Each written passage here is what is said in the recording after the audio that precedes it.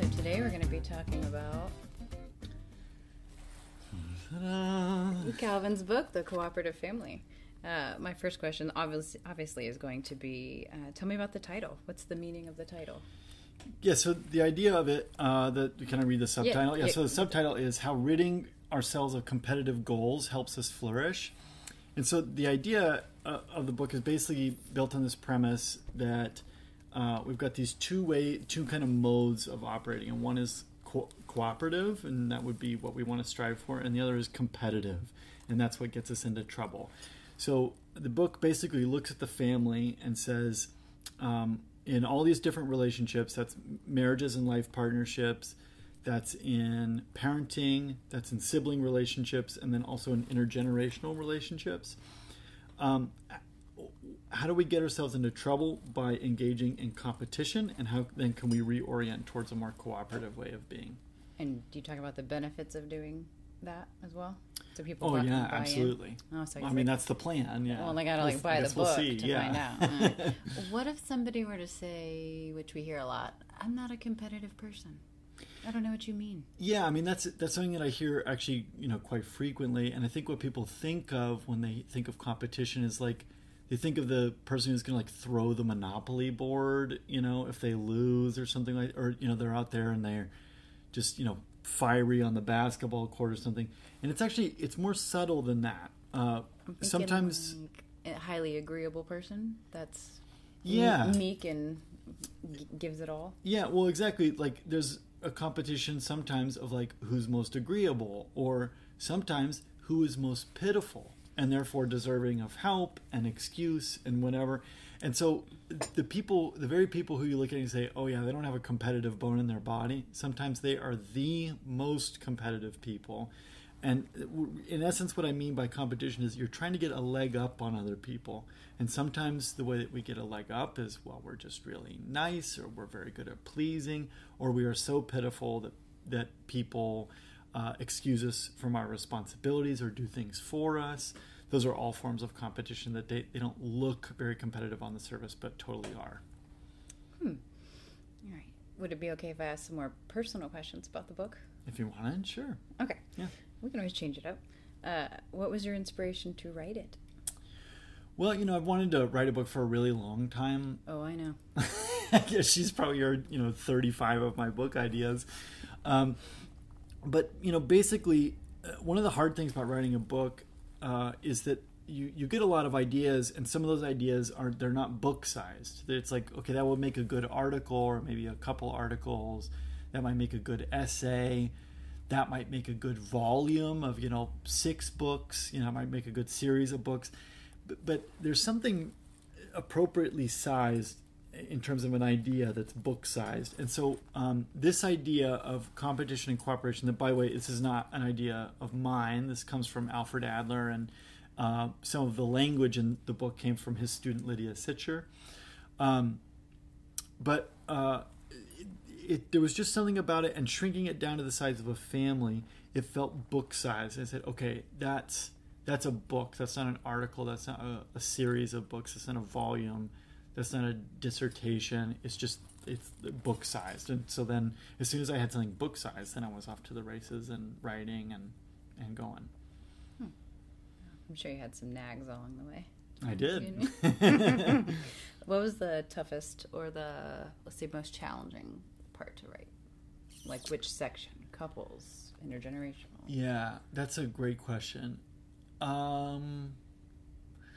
Well, there were things that were tough for different reasons. So, on a personal level, one of the things that I wrote into the book they look like scripts to therapy sessions, and they're fictional therapy sessions, but they're fictional not in the sense that they're not true. They're fictional in the sense that I created them, but they're very true. And some of the ways in which they're true is that they're some of them are therapy sessions maybe that I wish I could have.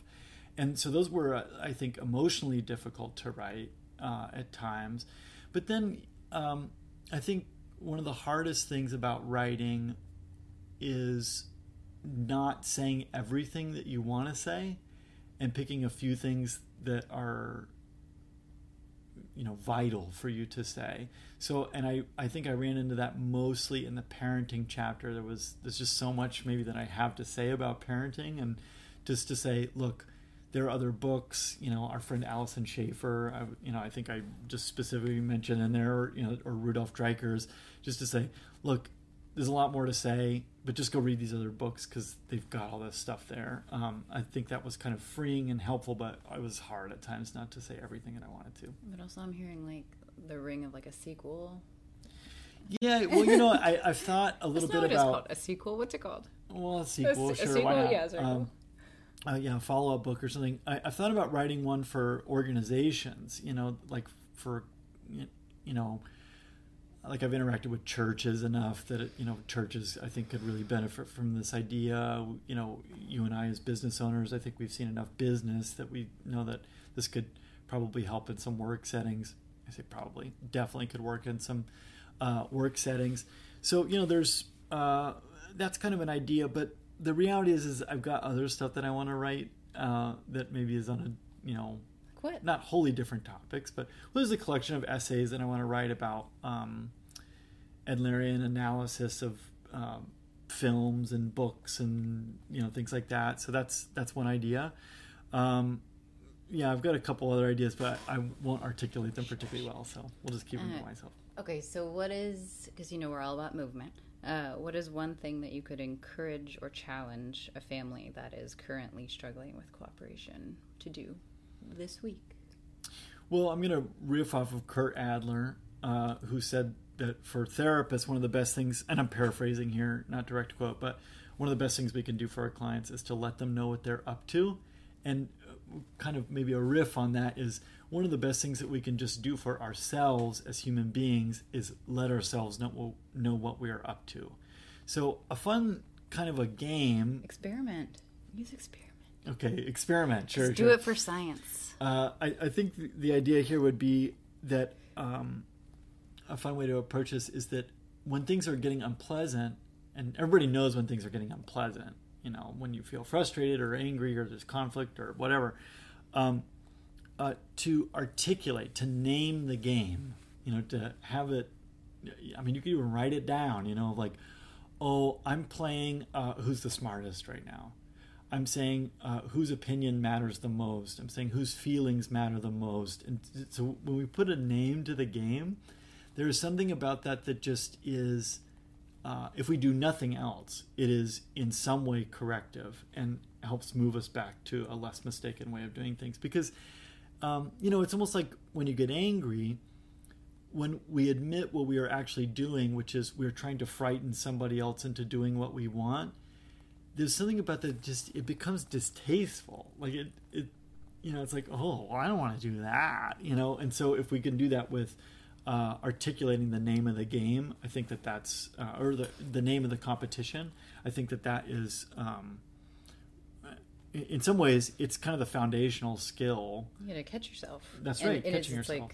I just want to make sure, because in case people ask, like, people need to do this for themselves, not be like, Mom, you're being a, what.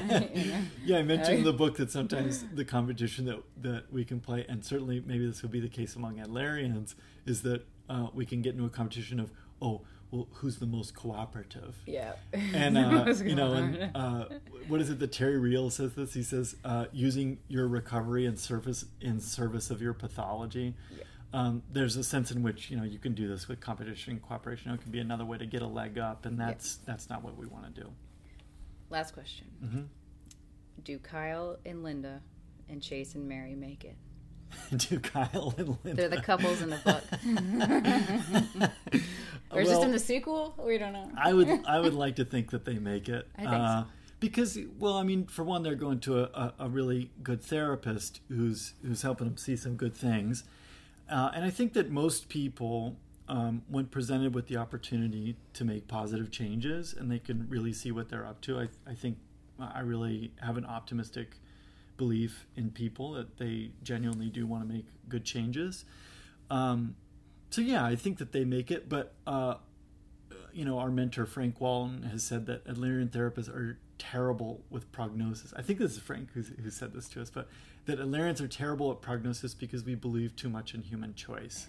It feels like something Frank would say. So, sometimes people, they choose to double down on competition and then realistically, I mean, I guess it depends on what we mean. Do they make it? Do they stay married? Not I mean, necessarily. maybe they stay married because then they get perpetual opportunities to defeat one another in competition. That's not my definition of making it. But do they cooperatively make it? That's well, like I said, I think they do, and I feel hopeful that they do, but maybe not. I guess we'll have to see. We'll see. Got to read the book. This is what it looks like again. You can get it on Amazon, and also perhaps we can drop a link. Yeah, we'll put a link in the bio. And I feel like such a Gen Z, link in bio. Emoji. Emojis aren't cool anymore. We can't we can't do those. We're just aging ourselves here, aren't we? We'll make sure everybody has all the information they need to get it. Or just email us because we like emails. That too. We want to talk to you. So. Yeah. Well, thanks so much for asking me about the book. Yeah, it was fun.